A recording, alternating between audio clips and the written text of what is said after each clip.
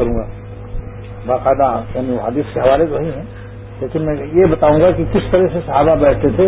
تو صحابہ کی تو لاکھوں کی تعداد تھی، مگر یہ کہ خلفائے راشدین کی نشستیں بیان کروں گا، کون کس طرح بیٹھتا تھا، سیٹیں مقرر کی سکتی.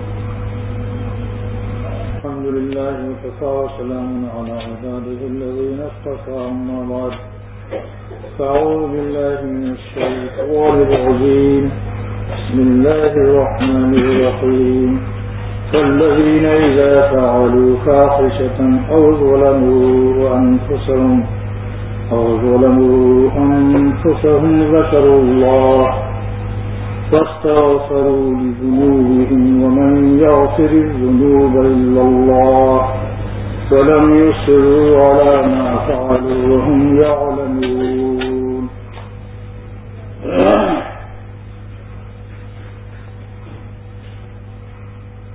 ابھی میں نے آپ سے وعدہ کیا تھا کہ حضور صلی اللہ تعالی علیہ وسلم کی مجلس میں خواص امت اور خواص صحابہ کس طرح بیٹھتے تھے.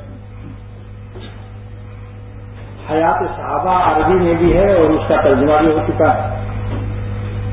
حضرت جی یعنی مولانا یوسف صاحب رحمۃ اللہ علیہ نظام الدین مرکز دہلی سے، انہوں نے حیات صحابہ 3 جلدوں میں لکھی، جو عربی میں بھی ہے اور غالباً اس کا ترجمہ بھی ہے، لیکن جو عربی کا مزہ پایا جاتا ہے وہ اردو میں وہ لطف نہیں آتا، اس لیے میرے مطالعے میں عربی والی ہے.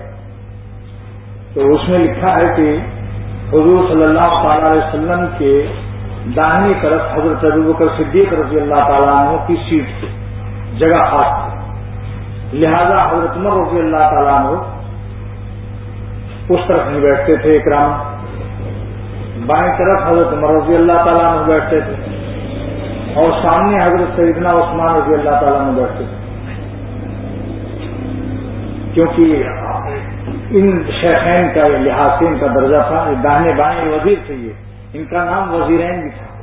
اور ایک روایت میں ہے کہ 12 بجے رات تک کبھی کبھی حضور صلی اللہ علیہ وسلم ان دونوں بزرگوں سے مشورہ فرمایا کرتے تھے، اپنے دونوں وزیروں سے. اس وقت میں اور کوئی نہیں ہوا کرتا تھا. لیکن روایت میں یہ بھی ہے کہ جب حضرت عباس رضی اللہ تعالیٰ عنہ تشریف لاتے تھے تو صدیق اکبر رضی اللہ تعالیٰ عنہ اپنی جگہ چھوڑ دیتے تھے اور ان کو اپنی جگہ بیٹھالتے تھے، کیونکہ اشرف سب سے بہتر جگہ وہی تھی. حضور صلی اللہ علیہ وسلم سید الانبیاء صلی اللہ علیہ وسلم کے داہنی طرف کی جگہ سب سے زیادہ مشرف اور اشرف جگہ تھی. مشرف سن کر ایک آدمی سمجھے گا، ایک طالب علم کہ میرا نام لیا جا رہا ہے. مشرف اردو کا لفظ نہیں ہے، عربی کا لفظ ہے. مشرف مانے جس کو اللہ تعالیٰ جو عزت عطا کر دے تو کہتے ہیں میں عزت سے مشرف ہو گیا.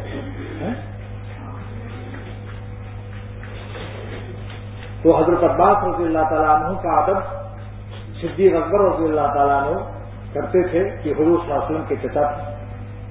معلوم ہوا کہ ادب بڑی چیز ہے. اس سے معلوم ہوا ادب بڑی چیز ہے. مولانا رومی رحمۃ اللہ علیہ فرماتے ہیں کہ جس شخص کو ادب کی توفیق نہ ہو اپنے بڑوں کی تو وہ اللہ کی رحمت اور فضل سے محروم ہے. اللہ کی رحمت سے محرومی کی علامت یہ ہوتی ہے کہ انسان کو اپنے بڑوں کے ادب کی توفیق نہیں ہوتی اور وہ توفیق چھین لی جاتی ہے. تو اسی لیے مولانا نے اللہ تعالیٰ سے ادب کی بھیک مانگی ہے. اے خدا جوین توفیق ادب، اے خدا ہم آپ سے ادب کی توفیق مانگتے ہیں. بے ادب محروم مند از فضل رب، بے ادب جو ہوتا ہے اللہ کے فضل سے محروم ہو جاتا ہے. بے ادبی سبب ہے اللہ کے فضل سے محرومی کا. اس لیے کبھی کوئی بات ہو جائے فوراً معافی مانگ لینی چاہیے، شاگرد کو استاد سے، بیوی کو شوہر سے، اور والد بچوں کو اپنے ماں باپ سے، مرید کو اپنے شیخ سے، جس کا جو بڑا ہو. اب صرف جو بھی عمر میں بڑا ہے، علم اور فضل میں بڑا ہے، سب کا ادب ہے. ایک مرتبہ حضرت عبداللہ ابن عباس رضی اللہ تعالیٰ عنہ درس قرآن لیتے تھے. کس سے؟ حضرت ابی بن کعب رضی اللہ تعالیٰ عنہ جو رئیس القرہ کہلاتے تھے. اس زمانے میں بھی ان کا لقب تمام سید القرہ اور رئیس القرہ کا تھا. یعنی حضرت عمر رضی اللہ تعالیٰ عنہ جیسا شخص ان سے سبق لیا اس نے. اب سوچئے خلفائے راشدین جن کے شاگرد بن جائے تو اس کا علم کتنا ہوگا. اور لیکن حضرت عبداللہ ابن عباس رضی اللہ تعالیٰ عنہ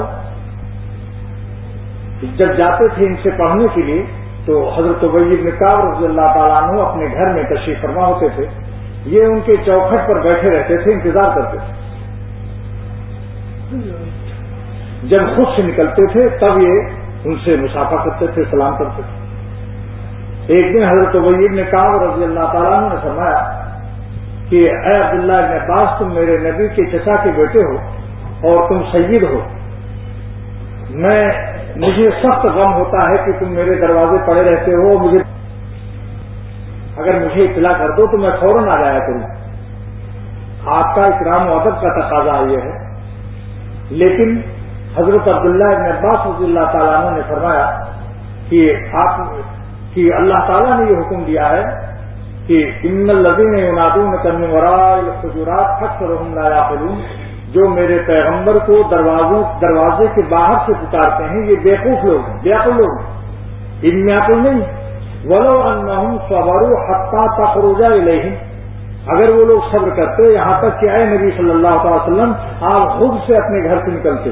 ولو انہم صبروا حتی تخرج الیہم لکان خیر لہم, تو ان کے لیے خیر ہوتا.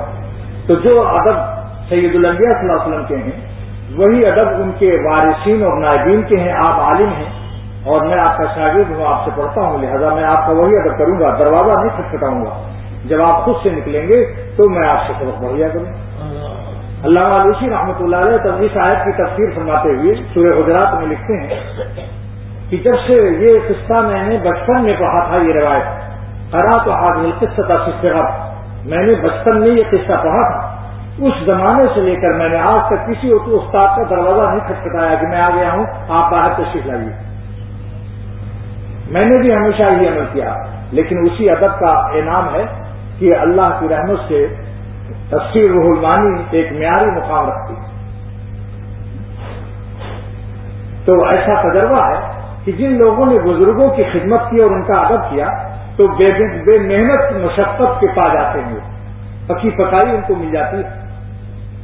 ہمارے شیخ شاہ عبدالغنی صاحب رحمۃ اللہ علیہ نے فرمایا کہ ایک مرتبہ حضرت عبداللہ ابن عباس رضی اللہ تعالیٰ عنہ تشریف فرما تھے. رسول خدا صلی اللہ علیہ وسلم نے فرمایا کہ مجھے استنجے کی ضرورت ہے. تھوڑی دیر میں دیکھتے ہیں کہ ایک لوٹا پانی استنجا خانے کے پاس رکھا ہوا. آپ نے پوچھا ہے کس نے رکھا؟ لوگوں نے بتایا عبداللہ ابن عباس نے رکھا. اور اس وقت ان کی عمر بہت کم تھی, یعنی خلافت عمر جب حضرت عمر رضی اللہ تعالیٰ عنہ زمانے میں ان کی عمر 15 سال کی تھی اور بعض روایت میں 17 سال کی ہے. شیخ ولی الدین مصنف مشکات اسماء الرجاء میں لکھتے ہیں کہ زیادہ سے زیادہ ان کی اس وقت 17 سال کی عمر تھی, جبکہ حضرت عمر رضی اللہ تعالیٰ عنہ کا خلافت کا زمانہ تھا. اس سے اندازہ کیجیے اس وقت کتنے چھوٹے تھے. لیکن حضرت عمر رضی اللہ تعالیٰ عنہ جب اپنی مجلس شورا میں 70 سال کے صحابہ سے مشورہ لیتے تھے تو یہ 17 سال کے صاحبزادے بھی بلائے جاتے تھے مشورے کے لیے. اللہ نے عقل کا وہ مقام ہے, عمر کسی عقل نہیں ہے, بہت کو ہے کہا. اس مجلس شورا خلیفۃ المسلمین امیر المومنین حضرت عمر رضی اللہ تعالیٰ عنہ کے راز سلطنت اور رموز مملکت کے خصوصی مشوروں میں اور مشیروں میں ان کا شمار ہوتا تھا حضرت عبداللہ ابن عباس رضی اللہ تعالیٰ عنہ. اور کیا عمر تھی اس وقت؟ 70 برس کے 60 سال کے صحابہ بیٹھے ہیں, اس میں 17 سال کا ایک لڑکا بھی بیٹھا ہوا, ان کا مشورہ لیا جا رہا. اللہ تعالیٰ جس کو چاہتے ہیں بالغ ہوتے ہی اپنا ولی بنا لیتے ہیں. یہ بھی بتا دیتا, بعض لوگ کہتے ہیں کہ ارے صاحب ابھی تو بہت کم عمر ہے. میاں اللہ نے جس پر فضل کر دے, سمجھا میں نے بالغ ہونا تو بہت زیادہ کہا, بچپن ہی سے ولی ہوتے ہیں. حضرت مولانا صاحب محمد احمد صاحب دامت برکاتہم پورے ہندوستان میں شیخ المشائخ, ہمارے بزرگوں کے بھی وہ بزرگ ہیں. ان سے دعائیں لینے کے لیے حبیب الرحمان اعظمی محدث عظیم مصنف عبدالرزاق کا حاشیہ جس کا ہے, عربوں میں جس کا غلغلہ دھوم مچا ہوا ہے. مصنف عبدالرزاق یمن کے محدث ہیں جن کی بہت 12-13 جلدوں میں مصنف عبدالرزاق میرے پاس کتاب آ گئی ہے. اس کا حاشیہ انہوں نے لکھا ہے اور اعظم گڑھ کے رہنے والے ہیں. ان کو دعائیں لینے کے لیے میں نے دیکھا کہ آئے ہیں الہ آباد مولانا محمد احمد صاحب کے پاس. اب آپ بتلائیے جو شخص کی متقدمین کی کتاب حدیث کی مصنف عبد الرزاق پر حاشیہ لکھ سکتا ہے اور مدینہ اور جدے میں ان کی تذکرے عربوں میں ہو رہے ہیں, وہاں بھی شائع ہوئی, وہ جناب دعا لینے آ رہا جو دورہ نہیں پڑھا سکتے, منطق نہیں پڑھا سکتے, لیکن مولانا محمد احمد صاحب خود فرماتے ہیں جو آ سکتا نہیں وہم و گما میں اسے کیا کیا پا سکیں لفظ و معانی. جو آ سکتا نہیں وہم و گما میں اسے کیا پا سکیں لفظ و معانی. کسی نے اپنے بے پایا کرم سے مجھے خود کر دیا روح المعانی. یعنی فرماتے ہیں اللہ تعالیٰ نے مجھے تفسیر روح المعانی خود بنا دیا بغیر پڑھے. یہ ہے اللہ والوں کی شان. تو میں کر رہا تھا کہ بچپن ہی سے بعض لوگوں کو اللہ تعالیٰ اپنا ولی بنا لیتا ہے. چانچے مولانا محمد احمد صاحب دامت برکاتہم کے بچپن کے ساتھی سے میں نے ملاقات کی اپنے ضلع میں, کیوں میرے ہم وطن ہو. مولانا علی میاں ندوی بھی ان سے دعا لیتے ہیں, قاری طیب صاحب رحمۃ اللہ علیہ جیسے لوگ. خود میرے شیخ چل کر اعظم گڑھ سے تشریف لے گئے دعا لینے کے لیے. مستجاب الدعوات مشہور ہیں. ایک قتل کے ملزم کو نے درخواست دعا کی, بے گناہ تھا, پھانسی کا مقدمہ تھا ان پر, قتل کے ملزم نہیں تھے مگر الزام لگ گیا. تو مولانا عبد الرحمان صاحب الہ آباد کے قصبے موائمہ میں حضرت تھانوی کے خلیفہ تھے, ان سے جا کر کہا حضرت دعا کر دو, میں بے گناہ ہوں, مجھے پھانسی سے اللہ نجات دے دے. تو فرمایا تم نے مولانا محمد احمد صاحب سے دعا کرائی؟ تو اس نے کہا ہاں. فرمایا پھر فکر مت کرو, انشاءاللہ تعالیٰ وہ مستجاب الدعوات ہیں, امید قبولیت رکھو, چانچے رہا ہو. اور مولانا کا مقام یہ ہے کہ 11 بجے رات کو کسی شخص نے کہا کہ صاحب میں تو پھنس گیا ایک بڑے زبردست مصیبت میں, اور جج میں میرے خلاف بس فیصلہ ہونے والا ہے اور بہت بڑی سزا مجھے ملنے والی ہے, تو لہذا میرے لیے دعا کر دیجیے. تو مولانا کے پاس جو رہتا ہے ایک مقرب خادم, وہ میرا بھی دوست ہے, اس نے کہا مولانا رات بھر نہیں سوئے اور رات بھر روتے رہے اللہ تعالیٰ سے اور کہتے رہے دیکھیں. اس کے بعد جب دل میں کچھ امید آ گئی, قرائن سے معلوم ہو جاتا ہے بعض وقت قبولیت دعا کی آثار اور علامات, تو کہنے لگے صبح اٹھ کر دیکھوں کیسے جج فیصلہ کرتا ہے, میں بھی دیکھتا ہوں. عجیب حالت میں سے, اور واقعی اس کے بعد وہ بالکل بری ہوئے. لیکن وہ اس طرح دعا مانگ رہے تھے جیسے چھوٹا بچہ اپنے باپ سے روتا ہے. وہ اپنے ربا سے ایسا رو رو کے مانگ رہے تھے کہ میں کیا بتاؤں. مانگنا تو اللہ والوں کو آتا ہے. خیر تو بات اس پر چل رہی تھی کہ بعضوں کو اللہ تعالیٰ اپنے جس وقت دین کی باتیں ہو رہی ہوں تو سلام کرنا ٹھیک نہیں ہے, بس آ کے بیٹھ جاؤ اور جلد آنے کی کوشش کرنی چاہیے. پہلے آؤ پہلے لو. وہ آج کل اخباروں میں آتا ہے نا بکنگ دفتروں میں جو پہلے آتا ہے جگہ آگے مل جاتی ہے. بہرحال لیکن اگر مان لو سو گیا کسی وجہ سے دیر ہو گئی تو یہ نہ سوچے کہ بھائی اگلی صف میں نہیں تو پچھلی صف سے بھی جماعت مل جاتی ہے. جماعت کے بارے میں ایک بات یاد آ گئی, لیکن ذرا دیکھ لینا میرا رخ کہاں سے کہاں جا رہا ہے تاکہ یاد دلانے کا ذمہ آپ لوگوں کا ہے. حضرت عبداللہ ابن عباس کی کم عمری کی طرف سے لوٹ کر آنا ہے مجھے. ایک ماہی گیر نے ایک واقعہ سنا ہے. یہ اجتماعات جو ہیں بزرگوں سے تعلق اور آپس میں اللہ والی محبت سے ہم لوگوں کا مل کر رکھنا, یہ ہماری سلامتی کا ذریعہ ہے. اگر ہم اللہ صالحین کے ساتھ لپٹے نہیں رہیں گے اور الگ تھلگ ہو جائیں گے تو ہمارا دین کا خیر نہیں ہے. آہستہ آہستہ جماعت چھوٹے گی, پھر سنتیں چھوٹیں گی, پھر فرض چھوٹے گا اور بس بالکل ہی دین کا پھیلا گر جائے. کانپور سے شخص نے حکیم امت کو لکھا کہ آج کل میری جماعت چھوٹ گئی, تلاوت چھوٹ گئی, ذکر اللہ میں بھی غفلت ہے اور ہمیں خطرہ ہے کہ ہمارا فرض بھی چھوٹ جائے. تو حضرت حکیم الامت تھے, مرض نہیں بتایا, خود تک سمجھ گئے. حضرت نے لکھا کہ معلوم ہوتا ہے کہ تم صالحین سے الگ رہتے ہو, اللہ کے نیک بندوں سے الگ رہتے ہو, اس لیے تم کو شیطان ہے. جب بکری اپنے ریوڑ سے الگ ہوتی ہے تو بھیڑیا اس کو اٹھا لیتا ہے. اس پر ایک ماہی گیر نے ایک مضمون لکھا, ایک بڑے محقق سائنسدان نے ایک مضمون لکھا جو ہندوستان سے ایک رسالے میں شائع ہوا. وہ میرے پاس نظر سے میرے گزرا. تو دینی رسالہ ہے، اس نے لکھا کہ ایک ماہی گیر نے اپنی تحقیق بیان کی کہ جہاں جس ٹوکری میں 50 کیکڑے رکھ دیے جائیں، مثلا 100 کیکڑے رکھ دیے جائیں، پھر ان کے اوپر ڈھکن لگانے کی ضرورت نہیں، وہ گم نہیں ہو سکتے. اور اس نے اپنا تجربہ لکھا کہ میں نے ایک دن ٹوکری میں ڈھکن نہیں لگایا، اور جو کیکڑا میری ٹوکری سے باہر نکلنے کے لیے 2-4 قدم آگے چلتا تھا تو باقی جتنے کیکڑے تھے سب اس کی ٹانگ پکڑ کر کے پھر جماعت میں ملا لیتے تھے. تو یہ منظر تماشا میں نے پھر کئی دفعہ آزمایا. میں نے سوچا شاید آج کوئی اتفاقی بات ہوگی، لیکن پھر اس نے کئی دفعہ اپنی ٹوکری میں کیکڑے رکھے 150. اس کے بعد پھر غور سے دیکھتا رہا، 2 کیکڑا آگے بڑھا کہ ٹوکری سے نکل کر باہر چلا جاؤں تو باقی جتنے کیکڑے ہوتے تھے اس کے ساتھی لوگ اس کی ٹانگ پکڑ کر کھینچ رہے ہیں.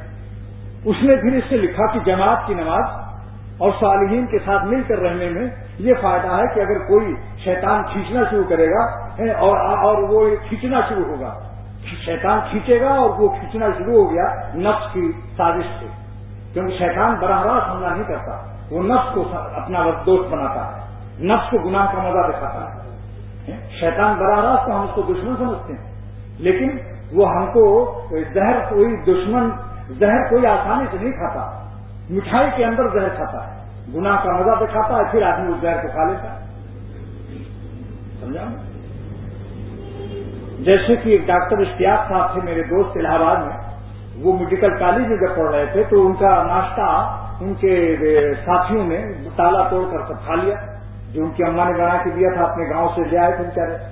انہوں نے دیکھا کہ ان نالائقوں نے، میرے ساتھیوں نے میرا سب مال اڑا لیا ناشتے کا. ماں جو ہوتی بیچاری اپنے بیٹے کے لیے بنا دیتی، وہ 10-15 دن پردیش میں کھائے گا.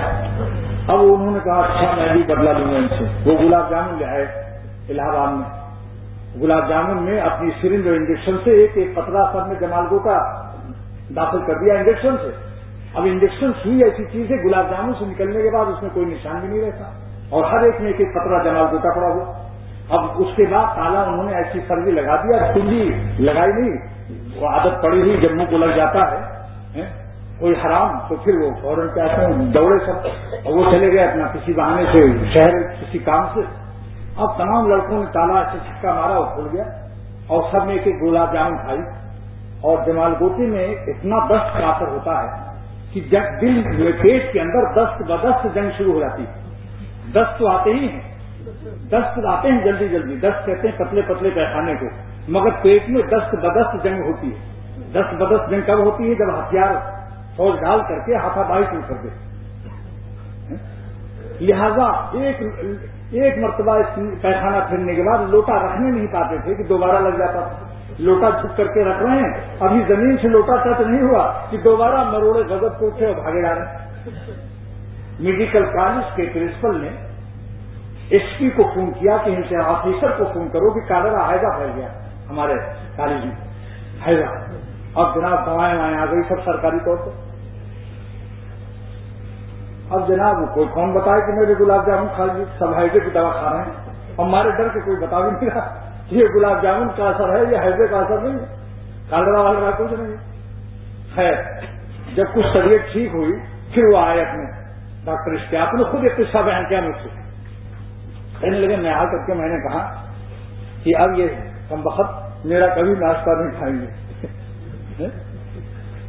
تو میں نے عرض کیا تھا کہ شیطان جو ہے نفس سے دوستی کر کے گناہ کا مزہ دکھا کر زہر کھلا دیتا ہے، لیکن زہر کا اثر تو شروع ہو جاتا ہے کہ بے چینی اور پریشانی،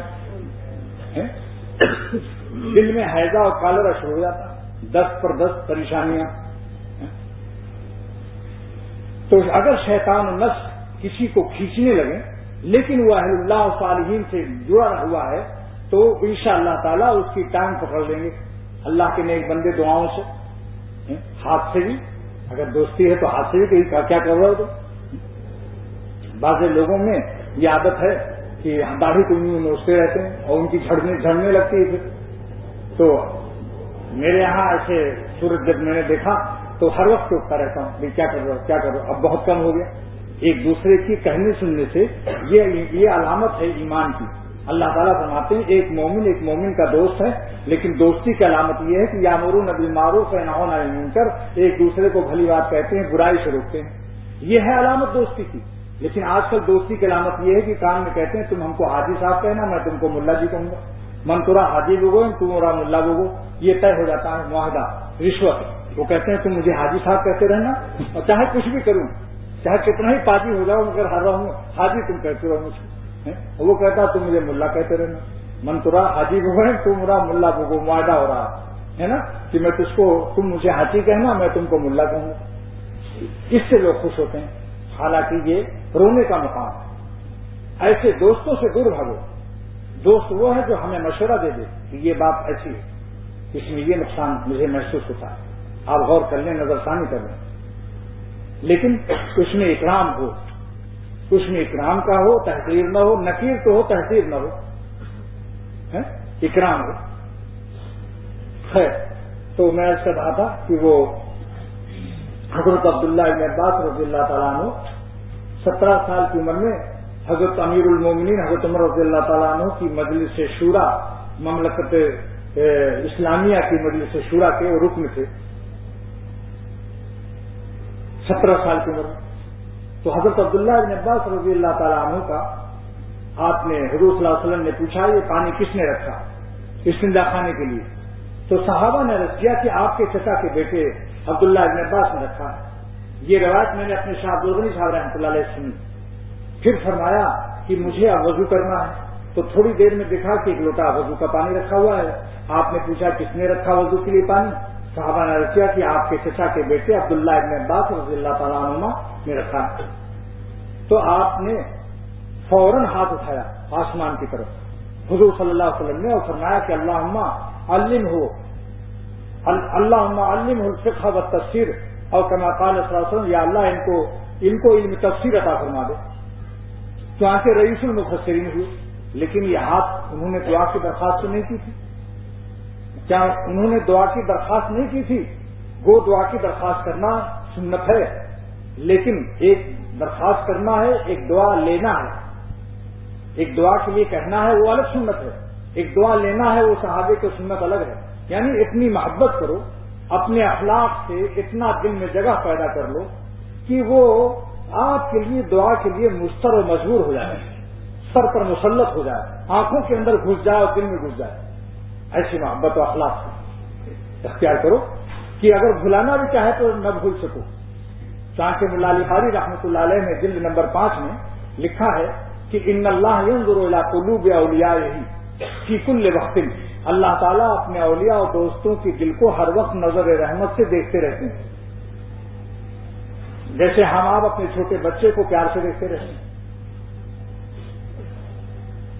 فمن کانت محبتہ فی قلوبہم، جن کی محبت ان کے دلوں میں ہوتی ہے، چاہے وہ نقطے کی برابر ہو، تو اللہ تعالیٰ ان نقطوں کو بھی دیکھ لیتے ہیں کہ اس ولی کے دل میں، میرے اس ولی کے دل میں کس کی محبت ہے، اس پر بھی نظر رحمت فرما دیتے ہیں۔ تو دعا لینے کا ایک طریقہ عبداللہ ابن عباس رضی اللہ تعالیٰ عنہ کا دیکھ لیا، خدمت کرو، خدمت سے خود بخود دعا مل جاتی ہے، کہنے کی بھی ضرورت نہیں ہوتی، لیکن اس کے معنی میں کہنے کی سنت چھوڑ دو، دعا کی درخواست کرنا یہ سنت ہے۔ حضرت عمر رضی اللہ تعالیٰ عنہ نے جب عمرے کا اظہار فرمایا کہ یا رسول اللہ صلی اللہ علیہ وسلم میں عمرے کے لیے جا رہا ہوں، تو سید الانبیاء صلی اللہ علیہ وسلم نے فرمایا اے عمر تم عمرے کے لیے جا رہے ہو، لا تنسنا فی دعائے کا، مجھے اپنی دعا میں نہ بھولنا۔ یا اخیا، اے میرے بھیا، اخیا کا ترجمہ بھیا ہے، یعنی چھوٹے بھائی، تو یو پی کی زبان میں بھیا کہتے ہیں۔ تو دعا کی درخواست نہیں کرے، لیکن ساتھ ساتھ دل میں جگہ پیدا کرنے کی بھی کوشش کرو۔ اور یہ حکیم الامت سے کسی نے پوچھا کہ اللہ تعالیٰ کی محبت کیسے پیدا ہوتی ہے؟ ارشاد فرمایا کہ جیسے انسانوں سے محبت کی جاتی ہے، ویسے ہی طریقہ اللہ تعالیٰ سے محبت کا ہے۔ انسان محلے میں کوئی آدمی رہتا ہے یا معظم آباد میں رہتا ہے، تو اب ایک شخص ہے روزانہ ملاقات کرتا ہے، اس سے کوئی انسان کسی انسان سے اللہ کے لیے روزانہ ملاقات کرتا ہے 5 منٹ کے لیے، زیادہ وقت نہیں ہے، مصروف ترین شہر میں رہتے ہیں، کہتا بہت وقت میرے پاس کم ہے۔ خواجہ صاحب عزیز الحسن صاحب رحمۃ اللہ علیہ کانپور سے، جبکہ کلکٹری کے زمانے میں تھانہ بھون پہنچے سہارنپور، کانپور اور سہارنپور کتنا فاصلہ؟ چند منٹ حضرت کو دیکھا، مسجد سے حجرے کی طرف زیارت کر لی، اور اس کے بعد بغیر ملے واپس آ گئے کہ دوسری گاڑی سے واپس آنا تھا، سرکاری کام تھا۔ جب وہ واپس آ گئے تو لوگوں نے بتایا حکیم الامت سے کہ آپ کا ایک عاشق، آپ کا ایک دیوانہ عزیز الحسن مستانہ آیا تھا، ایک نظر آپ کو دیکھ کر واپس چلے گئے کانپور۔ وہاں سمجھ لیے حکیم الامت کے آنکھوں میں آنسو آ گئے کہ اچھا یہ محبت کا مقام۔ تو حکیم الامت فرماتے ہیں کہ کسی انسان سے آپ روزانہ 5 منٹ مل لو، 6 مہینے کے بعد اس کے دل میں محبت پیدا ہو جائے گی۔ اب اگر آپ کوئی پریشانی میں مبتلا ہیں، نہیں جا رہے ہیں، تو آپ کی فکر کرے گا یار ہمارا دوست نہیں آ رہا آج کل، دیکھو تو بیمار تو نہیں ہے، معلوم ہے بیمار ہے، کیا بھائی آئے نہیں تم؟ ارے صاحب پیسہ ہی نہیں ہے علاج کرنے کے لیے، اگر تندرست ہوتے تو آ جاتے، یہ لو بھائی 100 روپیہ تم جلدی سے کرو۔ تم روزانہ آتے آتے تو تم نے میرے مزاج کو تم نے اپنی محبت کا ایسا عادی بنا دیا ہے کہ میں تمہارے آمد کا اور کچھ گفتگو کا منتظر رہتا ہوں، لہذا تم اگر مجبور ہو تو یہ 100 روپیہ لو، تم علاج کرا لو تاکہ تم اپنا آنا شروع کر دو۔ اور اس نے کہا تھا وہ گھر میں آتا نہیں تھا اس لیے نہیں آئے، لو بھائی آٹے کی گوری بھی لو۔ وَمَن يَتَّقِ اللَّهَ يَجْعَل لَّهُ مِنْ أَمْرِهِ يُسْرًا، جو اللہ سے ڈرتا ہے، اللہ کا دوست ہو جاتا ہے، اللہ کا ولی ہو جاتا ہے، اللہ اس کے سب کام کو آسان کر دیتے ہیں تاکہ دنیاوی مشکلوں میں پھنس کر کہیں میرا ذکر نہ چھوڑ دے۔ اللہ کو بھی اپنے ذاکرین کے ذکر محبوب ہے، وہ بھی اپنے یاد کرنے والوں کی یاد سے محبت رکھتے ہیں کہ ہمارا نام لیتا ہے، روزانہ تسبیح پڑھتا ہے۔ تو جو اللہ کو یاد کرتا ہے، اللہ سے دوستی اور تقویٰ کی راہ اختیار کرتا ہے، اللہ سے ولایت اور دوستی اختیار کر لیتا ہے، تو اللہ تعالیٰ اس کے دنیاوی کاموں کو آسان فرماتے ہیں۔ یہ قرآن کا اعلان ہے، لیکن اس کی تفسیر آج ہم نے آپ کو اس مثال سے دے دی کہ دنیا میں بھی ہم جب کبھی کسی سے دوستی کر لیتے ہیں تو اس کو مشکلات میں نہیں رہنے دیتے، کیونکہ پھر وہ ہم ملاقاتیں نہیں ہو پاتی۔ اللہ تعالیٰ سے ملاقات تو ذکر ہے، بغیر ذکر کے اللہ سے ملاقات کا کیا ذریعہ ہے؟ جب بندہ اللہ کو یاد کرتا ہے تو اللہ تعالیٰ سے ملاقات ہوتی ہے۔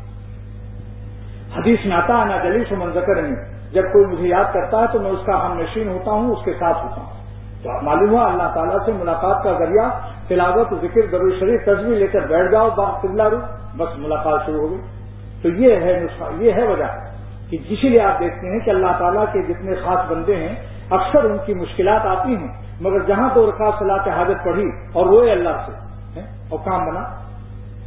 اور اگر دیر ہوتی ہے تو سمجھ جاتے ہیں زیادہ رولانا چاہتے ہیں، زیادہ دن تک چاہتے ہیں یہ مجھ سے روتا رہے۔ امید نہ بڑھانا، امید بڑھانا ہے، یہ عرض مسلسل کا کیا خوب بہانا ہے۔ امید نہ بڑھانا، امید بڑھانا ہے، یہ عرض مسلسل کا کیا خوب بہانا ہے۔ مہاجنی فرماتے ہیں کہ اللہ تعالیٰ سے مانگنے کا مزہ جب مل جاتا ہے تو فرماتے ہیں کہ اللہ تعالیٰ سے مناجات اور اشکبار آنکھوں سے کچھ پوچھو مت، بڑی نعمت ہے یہ۔ مصیبت تو دور ہوگی لیکن ساتھ ساتھ یہ بھی تو نعمت عظیم الشان ہے کہ اللہ تعالیٰ سے اشکبار آنکھوں سے دعائیں مانگنے کی توفیق ہو رہی۔ تو میں عرض کر رہا تھا کہ حکیم الامت تھانوی رحمۃ اللہ علیہ فرماتے ہیں کہ اللہ تعالیٰ کی محبت کا نسخہ وہی ہے جو ہم لوگ آپس میں رکھتے ہیں، یعنی روزانہ ملاقات کرو کسی سے تو محبت ہو جاتی ہے۔ 2 مہینہ 3 مہینے میں ہو جائے گی، نہیں ہوگی، پھر نہ جاؤ گے تو پوچھے گا، بلکہ خود تلاش کروائے گا، آدمی بھیج دے گا، بھائی کیا بات ہے آ نہیں رہے آج کل، میرا دوست نہیں آ رہا۔ اللہ تعالیٰ بھی اپنے اولیاء کو جب کوئی پریشانی ہوتی ہے 2 رکعت صلاۃ حاجت پڑھتے ہیں، اللہ تعالیٰ جلد ان کی مشکل کو کاٹ دیتے ہیں، قرآن کا اعلان ہو رہا ہے۔ اور اگر کبھی دیر ہو تو پھر استغفار و توبہ کرنا چاہیے۔ معلوم ہوا تقویٰ میں کچھ کمی ہے، کیونکہ قرآن کا یہ اعلان ہے جو تقویٰ اختیار کرے گا اس کا کام آسان ہو جائے گا، اور ہمارے کام آسان نہ ہوں تو ہمیں پھر فکر ہونی چاہیے، استغفار و توبہ سے اس کی تلافی کرنی چاہیے، کیونکہ تقویٰ سے کام کی آسانی کا وعدہ ہے قرآن میں، اور کام مشکلات میں جا رہے ہیں۔ تو معلوم ہوا کچھ تقویٰ کی کمی ہے، لہذا دیکھو کہ اپنی آنکھوں کا جائزہ لو، اپنے کانوں کا جائزہ لو، اپنی زبان کا جائزہ لو، دیکھو کہ کیا بات ہے، کہاں سے یہ پانی آ رہا ہے مکان میں جس سے بنیاد کمزور ہو رہی ہے تقویٰ کی، اس کی فکر کرو اور استغفار و توبہ میں لگ جاؤ، پھر انشاءاللہ وہی معاملہ متقی ہو جاؤ۔ ہوا کھل گئی، وضو ٹوٹ گیا، پھر وضو کر کے تازہ دم ہو گیا، باوضو ہے، اب کوئی یہ نہیں کہہ سکتا آپ کی تو ہوا کھلی تھی، ارے بھائی جب کھلی تھی اب تو میں باوضو ہوں، کوئی یہ نہیں کہہ سکتا تم نے تو یہ گناہ کیا تھا۔ توبہ کر کے اشکبار آنکھوں سے اللہ کو راضی کر کے اب میں اللہ کا پسندیدہ محبوب بنا ہوا ہے وہ بندہ، ایک شخص گٹر میں گر گیا اور آ کر کے جلدی سے اس کے باپ نے اس کو اٹھا لیا اور کپڑا دھو کر کے عطر لگا کر صاف ستھرا کپڑا پہنے. آپ وہی ہیں؟ ارے ابھی تو جمعرات کو میں نے دیکھا تھا وہاں گٹر میں آپ پڑے ہوئے تھے. ارے بیوقوف، جب پڑا ہوا تھا اب تو دیکھ میرا عطر کی خوشبو، اب تو میرے لباس کی صفائی کو دیکھو. ابا اٹھا کے لایا ہے مجھ کو. تو ربا بھی اپنے بندوں کو اٹھا لیتے ہیں جن پر ان کی نگاہ کرم ہوتی ہے. بتوں کا عشق تھا، خطرے میں ہر دم دین و ایمان تھا، مگر بس وہ تو یوں کہیے کہ دل پر فضل یزدہ تھا. جس کے دل پر اللہ کا فضل ہوتا ہے خدا اس کو ضائع نہیں کرتا، توفیق توبہ کر دیتا ہے. توفیق توبہ سے جیسے ابا گٹر سے اٹھا لیتے ہیں اپنے بچہ کو، ویسے ربا اپنے بندے کو گناہوں کی گندگی کی گٹر سے اٹھا لیتا ہے توفیق توبہ سے. اور وہ جیسے عطر لگا کر شاندار لباس میں، ایسی تقویٰ کے لباس میں، اللہ کی ذکر و توفیق میں، اللہ کی یاد میں لگا ہوا ہے، خوشبو ہی خوشبو اس کے پاس ہے. اب اس کو یہ نہیں کہہ سکتا کہ بھائی آپ تو فلاں دن میں نے دیکھا تھا آپ گرے ہوئے تھے. اس سے بڑھ کر بیوقوف کوئی شک نہیں. یہ بہت بیوقوف انسان ہے، بلکہ اس سے وہ باپ بھی ناراض ہو جائے گا. اگر کسی باپ کے بیٹے کو کوئی کہے کہ صاحب میں نے آپ کے بیٹے کو گٹر میں پڑا ہوا دیکھا، اور باپ نے اس کو شاندار لباس پہنا کر عطر لگا کر خوبصورت کر کے اور حمام میں اور خوشبودار لکس صابن سے نہلا دھلا کر صاف ستھرا کر دیا. اب محلے کا کوئی لڑکا کہتا ہے میاں آپ نے تو اپنے بیٹے کو یہ لباس پہنا دیا، عطر لگایا. ارے آپ کا بیٹا تو بڑا ذلیل ہے، وہ تو گٹر میں وہاں نالی میں گرا ہوا تھا پیخانے پیشاب میں. تو باپ کیا اٹھائے گا؟ ڈنڈا اٹھائے گا، کہے گا جب گرا تھا اب اس کی خبردار تذکرہ بھی نہ کرنا، ورنہ میرے گھر میں قدم نہ رکھنا. میں اپنے بیٹے کی غیبت سننا نہیں چاہتا. اللہ کو اپنے بندوں سے اس سے زیادہ محبت ہے. جو اپنے ایک باپ کو اپنے بیٹے سے، باپ کی محبت تو مخلوق ہے.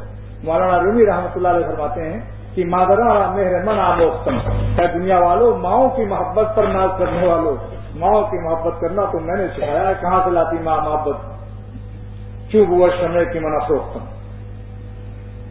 تو اس لیے میں عرض کر رہا تھا کہ اللہ تعالیٰ تقویٰ کی برکت سے کام کو آسان فرما دیتے ہیں، قلب میں سکینہ اور سکون عطا فرما دیتے ہیں.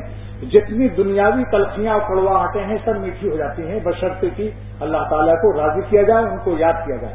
مٹی کے کھلونوں میں اگر کوئی کھلونا ٹوٹ جائے یا کوئی کھلونا اللہ چھین لے تو مٹی کے کھلونوں سے پریشان و غم نہ اٹھاؤ. مٹی کا غم اٹھانے والا بھی بیوقوف اور مٹی ہو جاتا ہے. قیمتی غم اٹھاؤ. اگر چھوٹے چھوٹے بچے جو ہوتے ہیں کنکڑ پتھر بنا کر گھر بناتے ہیں، کوئی ان کا ایک لات مار دے تو رونے لگتے ہیں، اوہ میرا گھر بگاڑ دیا. اور بڑے لوگ ہنستے ہیں، کیا بیوقوف لوگ ہیں. دنیا تو مٹی کے کھلونے ہیں، ان میں زیادہ دل مت لگاؤ. حق اللہ کا حق سمجھ کر حق ادا کرو. حلال نعمتوں کو استعمال کر کے نعمت دینے والے کے اوپر فدا ہو جاؤ. پھر یہ نعمتیں بھی آپ کو منیم حقیقی تک پہنچا دیں گی، اور یہ نعمتیں آپ کی آئین دین بن جائیں گی، خدا کی محبت کا جز بن جائیں گے. یہی کھانا، یہی روٹی، یہی پانی. لیکن نعمت کھا کر اگر نعمت دینے والے کو بھول گئے تو یہ نعمت دین کا جز نہیں بلکہ آپ کے اوپر وبال ہے. اللہ تعالیٰ کی شان دیکھو. اللہ تعالیٰ فرماتے ہیں کہ جب کوئی بندہ اپنے گناہوں کو یاد کر کے روتا ہے، استغفار و توبہ کرتا ہے، تو سبحان اللہ پڑھنے والوں سے مجھے اس کی آواز زیادہ محبوب ہے.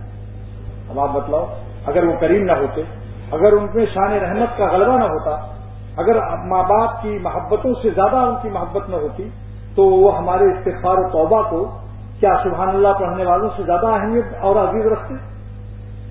آپ بولیے. ایک بادشاہ ہے، اس کی سب لوگ تعریف کر رہے ہیں، وہ اپنی تعریف سے زیادہ خوش ہوگا. لیکن اللہ تعالیٰ اپنی تعریف سے زیادہ اس بندے سے خوش ہوتے ہیں جو ان سے استغفار و توبہ کرتا ہے. لہذا معلوم ہوا کہ گنہگاروں کو حقیر مت سمجھو. اے سبحان اللہ پڑھنے والوں، گناہوں کی توبہ میں رونے والوں کو، استغفار و توبہ میں رونے والوں کو حقیر مت سمجھو کہ بڑا نالائق ہے جبھی تو رو رہا ہے. بعض لوگ الٹا سمجھتے ہیں، یہ سجدے میں رو رہا ہے تو بہت نالائق ہے، معلوم ہوتا ہے بہت پاپی ہے، پاپ کیے ہوئے. ارے تمہارے سبحان اللہ سے اس کا درجہ اونچا ہو رہا ہے، اللہ کا وہ محبوب بن رہا ہے. ملائکہ اس کے سننے کے لیے اجازت مانگتے ہیں. دیکھیے سورہ قدر کی تفسیر روح المانی میں فرشتے کہتے ہیں اے خدا زمین پر جو بندے اپنے گناہوں کو یاد کر کے رو رہے ہیں، آپ سے معافی مانگ رہے ہیں، مجھے ان آنسوؤں کی ملاقات اور مجھے ان کی توبہ استغفار کی آواز کو سننے کے لیے زمین پر جانے کی اجازت دی جائے۔ بہرحال دنیا کے ہر غم کو لذیذ کرنے کے لیے اور دنیا کی ہر تلخیاں شیریں بنانے کے لیے، ہر پریشانی سے نجات پا اللہ کو راضی کرنا اور استغفار و توبہ سے اپنے گناہوں کی تلافی کرنا، استقامت علی الدین کے لیے اللہ سے دعا مانگنا۔ گناہ کرنے سے گناہوں سے پیٹ نہیں بھرتا، ایک مسئلہ یہ بھی سمجھ لو۔ ایک گناہ کرتا ہے تو 10 گناہ کو دل اور چاہتا ہے، گناہ کو بس ہمت کر کے نہ کرے تو نہ کرنے سے آہستہ آہستہ اس میں نہ کرنے کی عادت پیدا ہو جاتی ہے۔ گناہ نہ کرنے سے ہمت سے کام لے تو اس میں گناہ نہ کرنے کی طاقت و عادت پیدا ہو جاتی ہے، کیونکہ اللہ کی اس قوت کو اس نے استعمال کیا۔ گناہ سے بچنے کی جو خدا نے قوت دی تھی اس قوت کو اس نے استعمال کیا، اور قاعدہ کلیہ جو قوت استعمال کی جاتی ہے اس میں اور ترقی ہو جاتی ہے۔ اب یہ ہاتھ ہے نا، کوئی کام نہ لو، ایسی ابھی باندھ دو اس کو رسی سے یہاں، 6 مہینے کے بعد دیکھو گے ہاتھ بیکار ہو جائے گا، کیونکہ اس میں جو طاقت تھی اس سے کام نہیں لیا گیا۔ تو آنکھوں کو بری نظر سے بچانے کی جو اللہ نے طاقت دی ہے، جو اس کو استعمال نہیں کرے گا تو پھر وہ کیا ہوگا، وہ بالکل خراب ہو جائے گی طاقت اس کی۔ تو گناہ نہ کرنے سے گناہ نہ کرنے کی طاقت پیدا ہوتی ہے، اور گناہ کرنے سے چونکہ اس نے گناہ کرنے کی طاقت کو استعمال کیا، لہذا اب اس طاقت میں ترقی ہو جائے گی اس کو، پھر گناہ کرنے کی طاقت اتنی بڑھ جائے گی کہ تمہاری ورک سب فیل ہو جائے گی، اور اسی حالت میں مر جاؤ گے، خدا کی غضب اور لعنت لے کر قبر میں اتر جاؤ گے، اور وہیں پسلیاں پیٹ پیس دی جائیں گی، اور ایک پسلی ادھر کی ادھر میں گھس جائے گی، اور دوزخ کی کھڑکی کھل جائے گی، تب پتہ چلے گا گناہ میں کیا ہوگا۔ اس لیے پیخانے کو پیشاب سے مت دھو۔ بعض لوگ کہتے ہیں ایک دفعہ پیٹ بھر کے گناہ کر لو، جی بھر جائے گا، پھر متقی بن جائیں گے۔ حکیم المت فرماتے ہیں پیخانے کو پیشاب سے دھو گے تو پاک نہیں ہوگا، گناہ کرنے سے گناہ سے نجات نہیں ملے گی، آگ میں آگ ڈالو گے تو اور آگ بڑھ جائے گی۔ لہذا دوزخ کی آگ جس چیز سے ٹھنڈی ہوگی وہی نسخہ استعمال کرو۔ دوزخ کی آگ دوزخیوں سے نہیں ٹھنڈی ہوگی، اللہ کا قدم، بخاری کی حدیث ہے، اللہ کا قدم آئے گا وہ اس کو دبا دیں گے۔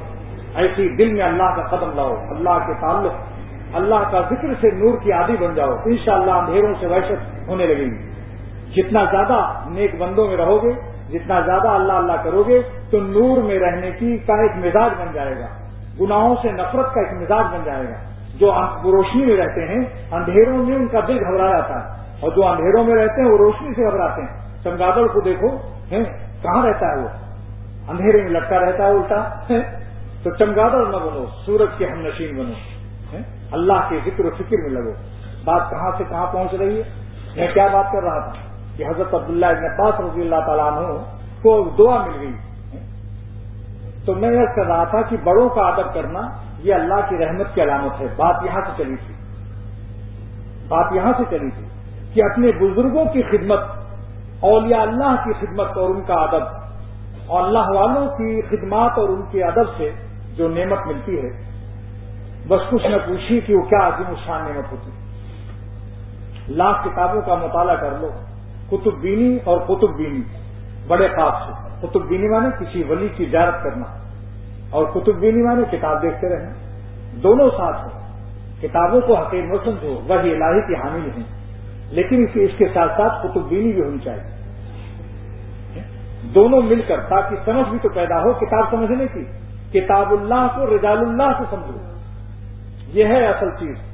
کتاب اللہ کو رجال اللہ سمجھو۔ جب کتاب نازل ہو رہی تھی تو فرمایا اللہ تعالیٰ نے، دیکھو یہ قرآن نازل ہو رہا ہے، مگر صراط الذین انعمت علیہم، صراط مستقیم، صراط منعم علیہم، انبیاء اور اولیاء اور صدیقین صالحین و شہداء سے ملے۔ اس ادب پر میں عرض کر رہا تھا کہ اللہ تعالیٰ کا شکر ہے، بہت دوستوں اتنا اللہ کا فضل نصیب ہوتا ہے اللہ والوں کی صحبت سے کہ اگر آپ لوگوں کو پتہ چل جائے تو بس کوئی پوچھو مت۔ ہاں، مولانا رومی رحمۃ اللہ علیہ کو جب مزہ آیا شمس الدین تبریزی رحمۃ اللہ علیہ کی صحبت سے، تو دیکھا کہ شاہ خارزم کا یہ نواسا اللہ کی یاد میں مست ہے۔ قصبے پورنیہ والوں نے کہا کہ ایک فقیر درویش مست قلندر شمس الدین تبریزی کے نام سے آیا اور مولانا رومی کو پاگل بنا گیا۔ حاسدین پیدا ہوئے، کیونکہ پہلے تو وہ ہر وقت کسی کام میں لگے ہوئے ہیں، اب دیکھا تو مسجد میں سجدے میں پڑے ہوئے ہیں، حالت بدل جاتی ہے۔ لہذا چپکے سے رات کو 12 بجے اٹھے اور شام چلے گئے۔ معرومی نے دیکھا فجر کے وہ غائب، پیر صاحب غائب، تڑپ گئے، پاگل ہو گئے، اونٹنی پر بیٹھے اور تلاش کیا جا کر شام کے پاس جا کر کسی سے پوچھا کہ کیا میرے شیخ شمس الدین تبریزی کو کسی نے دیکھا ہے آپ لوگوں میں سے؟ ایک شخص نے کہا جی ہاں، شمس الدین تبریزی کو میں نے شام کی ایک گلی میں دیکھا جا رہے تھے۔ تو فوراً فرمایا کہ ہائے اس شام کی صبح کیسی ہوگی، ہائے اس شام کی صبح کیسی ہوگی جس شام میں میرا شمس الدین تبریزی رہتا ہے۔ کیا عرض کریں، شاہ عبدالغنی صاحب رحمۃ اللہ علیہ حکیم الامت کا جب نام لیتے تھے تو آنکھوں میں آنسو آیا تھا۔ شیخ کی محبت، اللہ تعالیٰ ہم سب کو اپنے اولیاء کی محبت نصیب فرمائے۔ بخاری کے اندر اس محبت کو مانگنے کی ترغیب ہے کہ اللہ تعالیٰ اپنے عاشقوں کی محبت نصیب فرمائے، جس کو لگ جائے، بڑی چیز ہے یہ۔ بعض لوگ کہتے ہیں صاحب فلانے اس کو بزرگ جو ہے وہ ڈانٹتے بہت ہیں۔ حکیم الامت فرماتے ہیں کہ مزاج ہر ایک کا الگ ہوتا ہے۔ ہم نبیوں کا مزاج الگ نہیں تھا، اولیاء اللہ کا مزاج بھی الگ ہوتا ہے، لیکن فرمایا یہ بتاؤ اگر کوئی اشرفی کھینچ کر مار رہا ہو آپ کو، اشرفی 5 تولہ سونے کی ہوتی ہے، آج کل کیا بھاؤ ہے بھائی؟ 1 تولہ سونا 2000، 10,000 رکھ لو تو 10,000 کی ایک اشرفی پیلی پیلی ہوتی ہے۔ پیلی پیلی بس میں نے قصہ سنایا تھا، ایک شخص نے اپنے سسرال میں پھلوڑی کھائی، چنے کی بیسن سرسوں کے تیل میں پیاز ویاز ڈال کر، اس کا نام یوپی کی زبان میں پھلوڑی ہے، اور بنگلہ دیش میں کیا کہتے ہیں پھلوڑی۔ تو پھلوڑی پیلی پیلی گرم گرم ہری مرچی پڑی ہوئی، پیاز اور ادرک وغیرہ، بڑی لذیذ معلوم ہوئی۔ اس نے زندگی میں کبھی نہیں کھایا تھا، تو اس نے پوچھا بھائی اس کا کیا نام ہے؟ سسرال والوں نے بتایا اس کا نام پھلوڑی ہے۔ اب وہ پھلوڑی رکھتا چلا جا رہا تھا، دریا پار کرنے لگا تو دریا کے بیچ میں گھسا، نہیں گھٹنے تک پانی میں جب گھسا تو اس کو نام بھول گیا، وہ بیوقوف پانی میں تلاش کرنے لگا پھلوڑی کو۔ ایک گھوڑے سوار بڑے رئیس گزرے، انہوں نے کہا کہ بھائی کیا ڈھونڈ رہے ہو؟ کہا صاحب پیلی پیلی ہوتی ہے، نام مجھے نہیں معلوم۔ وہ سمجھا اشرفی گری ہوئی، وہ بھی تلاش کرنے لگے۔ جب تلاش کرتے کرتے نہیں پایا تو کہنے لگے کہ تم کہاں گری ہوں؟ کہا یہاں گری ہے، یہاں وہ چیز وہ گر گئی۔ تو وہاں بھی تلاش کیا تو مٹی ہی مٹی۔ تو انہوں نے ایک تماچا اس کو مارا کہ تم نے میرا اتنا وقت ضائع کیا، پھلوڑی جیسا گال لے کر، کم وقت پھلوڑی جیسا گال لے کر، پھلوڑی اس کے گال موٹا تھا تو اس نے کہا پھلوڑی جیسا گال لے کر کم وقت میرا اتنا وقت ضائع کر دیا، نہ کہیں ہے نہ کہیں کچھ۔ تو اس نے کہا ارے صاحب یہی تو میں ڈھونڈ رہا تھا۔ اس نے کہا میں پھلوڑی ہی تو ڈھونڈ رہا تھا، آپ کو خدا جزا خیر دے، اس تماچے پر آپ کا شکریہ ادا کر رہا ہوں۔ تو اگر تماچا کہہ کر پھلوڑی مل جائے، تماچا کھا کر، تو اس نے شکریہ ادا کیا۔ تو حکیم الامت تھانوی رحمۃ اللہ علیہ فرماتے ہیں کہ کوئی شخص اگر اشرفیوں سے مار رہا ہو 5 تولے کی، تو آپ بتاؤ چاہے خون بہنے لگے، لیکن آپ کہیں گے کہ بند کر دو، آپ یہ کہیں گے صاحب بعد میں مرہم پٹی کرا لیں گے، اس وقت تو اتنا مارو کہ کم سے کم 2-3 لاکھ جمع ہو جائے، تاکہ شاندار کوئی مکان سوسائٹی میں یا گلشن اخبار میں لے لوں، کوئی فلیٹ وغیرہ۔ تمہاری زندگی میں بھاگو گے یا کہو گے اور مارو، اور کیوں مارو کہو گے اس سے، کیوں مارو کہ کیا مانے کل آئندہ، یعنی آج بھی لگاؤ، تمہاروں کو بھی لگاؤ، تمہاروں کو بھی مارو، دونوں دن۔ تو میں عرض کر رہا تھا کہ بڑوں کا ادب بہت بڑی نعمت ہے۔ اس پر ایک واقعہ سناتا ہوں۔ 11 بجے صبح تھا، 11 بجے یاد دلا دیں گے۔ ہاں ٹھیک ہے، یاد ہے۔ ایک صحابی ہیں زید بن ثابت رضی اللہ تعالیٰ عنہ، ایک دن اپنی سواری پر جا رہے تھے۔ عبداللہ ابن عباس رضی اللہ تعالیٰ عنہ حضور صلی اللہ علیہ وسلم کے چچا کے ساتھ بیٹے اور رئیس المفسرین ان کے لگام کو پکڑ کر آگے چلنے لگے۔ انہوں نے کہا یا اے میرے نبی کے چچا کے بیٹے کیا کر رہے ہو؟ حضرت عبداللہ ابن عباس رضی اللہ تعالیٰ عنہ نے فرمایا کہ امرنا، ہم کو حکم دیا گیا ہے، ان نکرما علماءنا و کبراءنا، ہمیں حکم دیا گیا ہے کہ ہم علماء کا اور اپنے بڑوں کا ادب کریں، لہذا میں آپ کا ادب کر رہا ہوں کیونکہ آپ بہت بڑے عالم ہیں۔ انہوں نے فرمایا کہ آخری یدک، اپنا ہاتھ نکالو۔ جب ہاتھ نکالا فقط بلہو، اس کو بوسہ دے دیا۔ فقط بلاہا اس کو بوسہ دیا. جب انہوں نے بوسہ دیا تو انہوں نے زید بن ثابت نے فرمایا کہ میں نے بوسہ تمہارے ہاتھوں کا اس لیے لیا ہے کہ امرنا ان نکرم اہل بیت نبینا، ہمیں حکم دیا گیا ہے کہ ہم حضور صلی اللہ علیہ وسلم کے گھر والوں کا اکرام کریں. اس سے معلوم ہوا کہ اپنے دینی مربی کے گھر والوں کا بھی اکرام ہوتا ہے جن سے دین سکھا جاتا ہے. اور یہیں پر شیخ الحدیث مولانا زکریا صاحب رحمۃ اللہ علیہ نے فرمایا کہ جو شخص اپنے محبوب کے گھر والوں سے محبت نہیں کرتا، اس کے دوستوں سے محبت نہیں کرتا، تو خود اس محبوب کی محبت کا دعویٰ اس کا جھوٹ ہے. لہذا جو صحابہ سے محبت نہیں کرتے وہ رسول خدا کی محبت میں کاذب و جھوٹے ہیں. اور فرمایا کہ ایک حدیث کی شرح میں شیخ لکھتے ہیں کہ خصلتان لا یجتمعان، دو خصلتیں نہیں جمع ہوتی فی مومن، کسی مومن میں دو خصلت جمع نہیں ہوتی. یعنی مومن کے شان کے لائق نہیں ہے کہ اس کے اندر دو خصلتیں ہوں، دو عادتیں ہوں. نمبر ایک، کسی مومن میں اور بخل اور جو ہے برے اخلاق دو کسی مومن میں جمع نہیں ہوتے. شیخ اس کی شرح میں لکھتے ہیں کہ ہر اس شخص کو جس کے اندر یہ دو بیماری ہو، بد اخلاقی اور کنجوسی، اس کو اپنے ایمان کے بارے میں فکر مند ہو جانا چاہیے، اللہ سے دعا کرنی چاہیے، کیونکہ ہر برائی کو کھینچتی ہے. یہ دو برائیاں ایسا نہ ہو کہ سوئے خاتمہ کو جذب کر لیں. نیکی کو کھینچتی ہے، برائی کو کھینچتی ہے. اور حضور صلی اللہ تعالی وسلم نے ارشاد فرمایا کہ دنیا میں جتنے انبیاء علیہ السلام تشریف لائے ہیں، ہر نبی کا دسترخوان وسیع تھا. یعنی حضرت خلیل اللہ ابراہیم علیہ السلام کو ایک دفعہ کوئی مہمان نہیں ملا تو جنگل سے کافی ایک عیسائی کو پکڑ لائے. شاہ عبدالغنی صاحب رحمۃ اللہ علیہ نے فرمایا کہ جب اس نے 2-3 لقمہ کھایا تو پوچھا کہ کیا تمہارا اسلام لانے کو دل چاہتا ہے؟ بس وہ کھانا چھوڑ کر بھاگ گیا. اس نے کہا اچھا سودا کیا، 2 لقمے میں میرا دھرم و مذہب خرید رہے ہیں. تو وہی نازل ہوئی ہے ابراہیم یہ 80 سال کا کافر ہے، میں 80 سال سے اس کے کفر کے باوجود میں نے اس کو روٹی کھلائی اور تم نے 2 لقمہ کھلا کر اس کا معاملہ شروع کر دیا. تھوڑا سا صبر سے کام لو، میں نے 80 سال سے اس کو روٹی دے رہا ہوں باوجود کافر ہونے. جاؤ اسے بلا کے لاؤ، کھانا کھلاؤ. فوراً گئے، تشریف لے گئے اور کہا مجھے اللہ نے عتاب کیا تمہاری وجہ سے. کہا کیا کہا اللہ نے؟ کہا کہ اللہ نے یہ فرمایا کہ میں 80 سال سے اس کو رزق دے رہا ہوں، حالت کفر کے باوجود تم نے 2 لقمہ کھلا کر جلدی سے اس کو اسلام پیش کر دیا. تھوڑا سا صبر سے کام لینا چاہیے. بس اسی وقت اس نے کلمہ پڑھ لیا. اس نے کہا میں ایسے کریم مالک پر فدا ہوں کہ جو 80 برس کے کافر کی وجہ سے اپنے خلیل اللہ پیغمبر کو اطاعت کر رہا ہوں.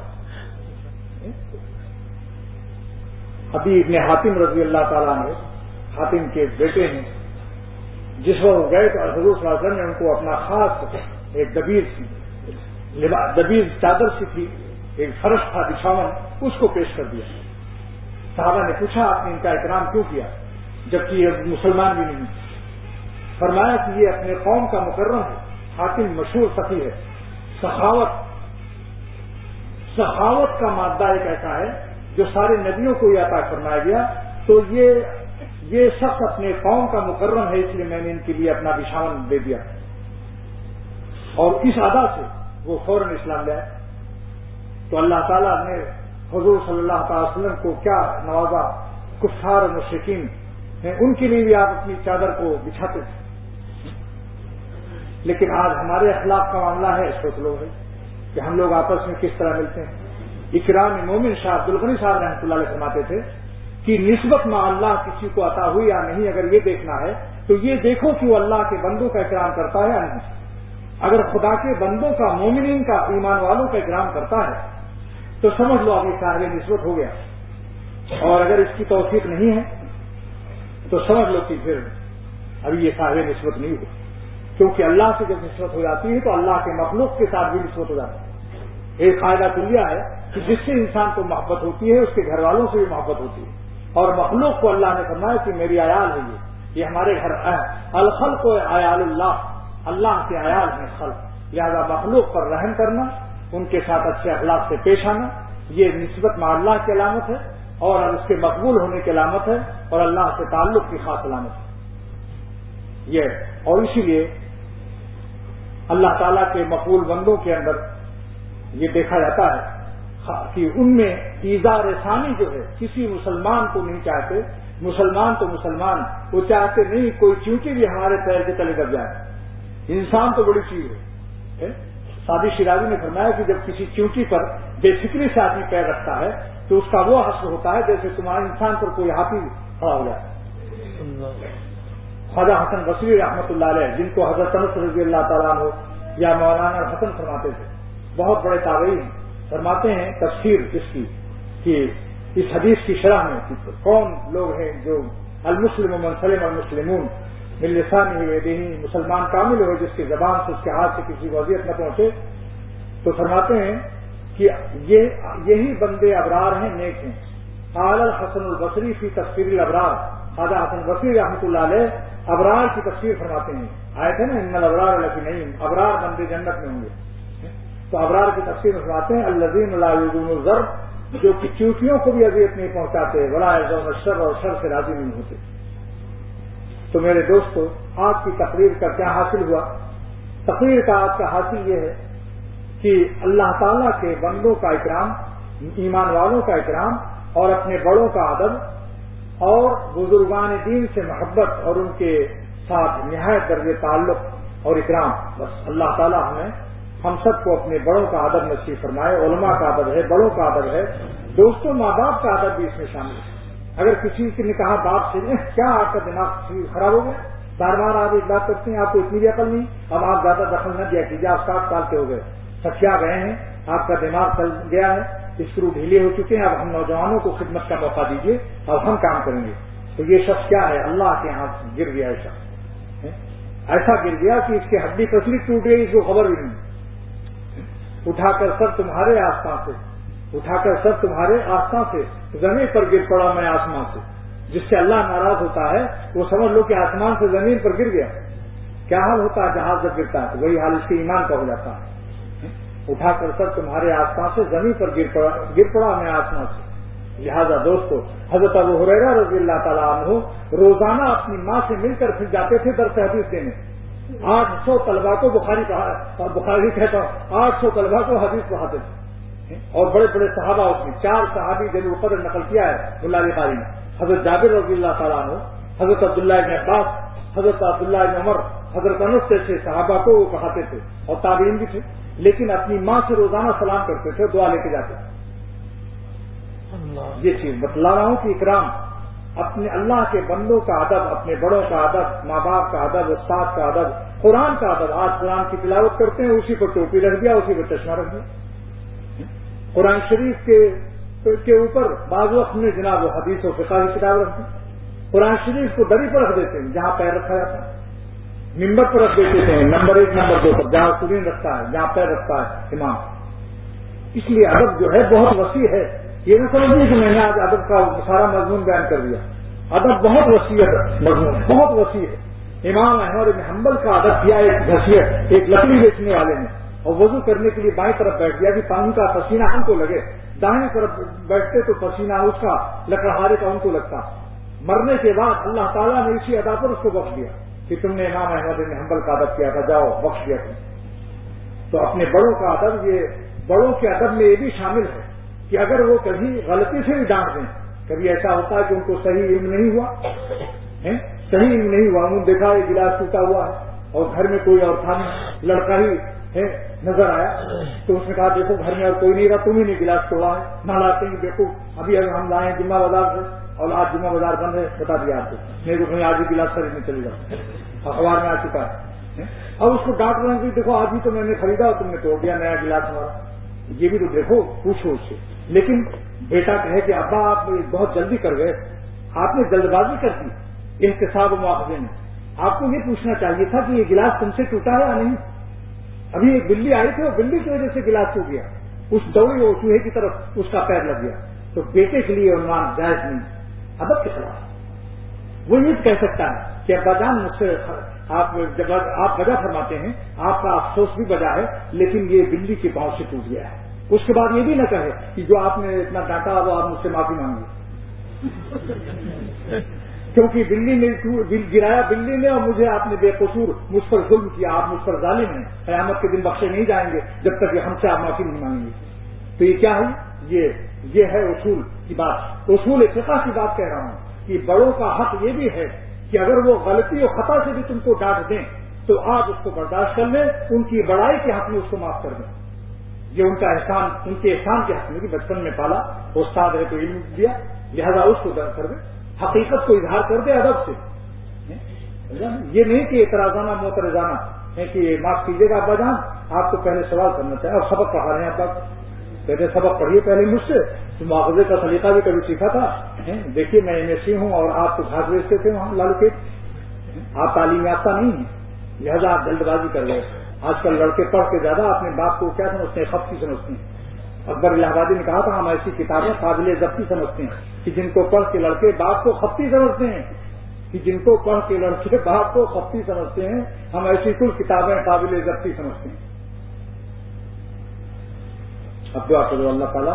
ہاں مجھے یہ آپ لوگوں کو پچھلے جمعہ کو بتایا گیا تھا کہ ہمارے بزرگوں نے اطلاع کی تھی, میں نے آپ سے کہ جن لوگ اوپر تعمیر ہو رہی ہے اور بہت ضروری تعمیر ہے اوپر کی منزل, آپ لوگوں کو صرف اطلاع کی جاتی ہے. میں درخواست یا اپیل کا لفظ استعمال کرنا دینی عزت کے خلاف سمجھتا ہوں.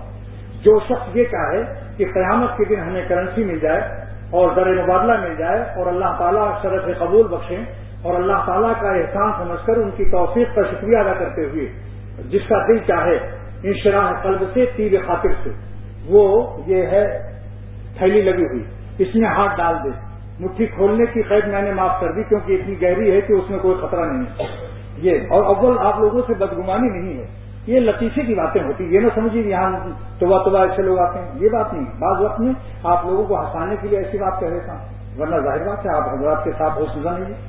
لہذا جن لوگوں کو 1 روپیہ بھی دے کر شریک ہو جاؤ, وہ اس بڑھے کا قصہ یاد کرو جو مصر کے بازار میں حضرت یوسف علیہ السلام کو خریدنے گئی تھی اور اس کے پاس 12 آنے تھے. کسی نے مصر میں پوچھا کہ آپ یہ گڑیا تو کیا یوسف علیہ السلام اتنے سستے ہیں؟ اس نے کہا میں جانتی ہوں کہ اس قیمت سے وہ نہیں ملیں گے, لیکن میں ان کے خریداروں کے رجسٹر میں اپنا نام لکھانا چاہتی ہوں. حنینم بس کے گانت ماہروئن کہ منی زد خریداران ہوئے, میں غنیمت سمجھتی ہوں کہ میں ان کے خریداروں میں میرا نام ہو جائے. دوستو بعض وقت کسی کا 1 روپیہ ایسا قبول ہوا ہے کہ ان کی برکت سے لاکھوں والوں سے قبول ہو گئے. لہذا میں بازاروں میں اپیل نہیں کر رہا ہوں, میں نے اخبار میں نہیں دیا ہے, میں ان لوگوں سے کہہ رہا ہوں جو اس فقیر سے محبت رکھتے ہیں, خانقاہ میں سالہ سال سے آتے ہیں, ان کے دل اس کے گواہ ہیں, زبان بھی شاہد ہے کہ کبھی اس کا سلسلہ یہاں نہیں ہوتا. جب مسجد کی چھت پڑ رہی تھی جب, اور یہ چھت اس کی پڑنے والی ہے صرف, اور میں جانتا ہوں کہ اس میں میرے کوئی کروڑپتی دوست نہیں ہے. ہم جانتے ہیں کہ مشکل سے 1000 2000 5000 دے دیں گے, لیکن 3.5 لاکھ کا خرچہ نہیں آ سکتا یہاں جتنے لوگ بیٹھے ہیں میرے اندازے کے مطابق. لیکن آپ کی تھوڑی تھوڑی رقمیں یہ اللہ تعالیٰ کی بڑی رحمت کے لیے جازب ہو جائیں گے. کسی کو اللہ توفیق دے دے گا. کام تو اللہ تعالیٰ کا کام ہے, انشاءاللہ تعالیٰ یہ تو کام ہوتا ہے, ورنہ ہم تو راضی ہیں جتنی دیر لگے گی جس صورت میں ہوگی. صرف آپ لوگوں کو اطلاع کر رہا ہوں کہ جو صاحب چاہیں, بلکہ میں یہ مشورہ اب چاہیں کہ نہیں 1 روپیہ تو ڈال دو اس کے اندر, جس کو یہ نہیں کہ بس 1 ہی روپیہ ڈالنا میں کہہ رہا ہوں, شاید انہوں نے حکم دیا ہے. ایک صاحب نے تھانہ بھون میں کہا کہ حضور میں آپ کے لیے آلو سبزی گوبھی لایا ہوں, کہاں رکھوں؟ حضرت مولانا تھانوی نے فرمایا میرے سر پر رکھ دے, ظالم تجھے کہیں نظر نہیں آتا, لے میرے سر ہی پر رکھ دے. اس نے لے جا کے سر پر رکھ دیا. تو جناب میں 1 روپیہ کہہ رہا ہوں, اس کے معنی نہیں کہ اب ہم گنے تو بعد میں نکلا کہ 100 روپیہ کل آیا 100 آدمی کا. یہ اپنی توفیق کے مطابق اللہ تعالیٰ سے معاملہ کرو, اس میں ڈال دو خاموشی سے, اور اس طرف سے پہلے ڈالو پھر مجھ سے مسافہ کرو. آپ پہلا شیخ لال رنگ کا ادھر ٹنگا ہوا, پہلے مسافہ اس سے کرو پھر مجھ سے مسافہ کرو, سمجھا نہیں؟ ہاں, اسی لیے اس کا رنگ لال تجویز کیا ہے کہ شیخ لال سے لال ہو جاؤ پہلے پھر مجھ سے مسافہ کرو. بس شروع کر دو, بس اللہ کا نام لے کر, اور دعا کرتے ہوئے ربنا تقبل منا انک انت السمیع العلیم. یا اللہ تیرا شکر ہے.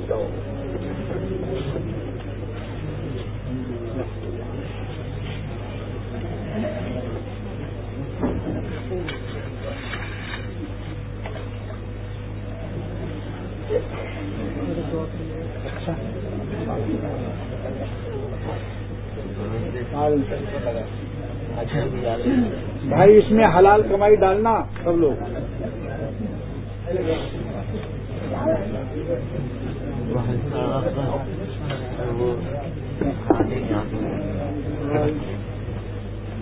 چلو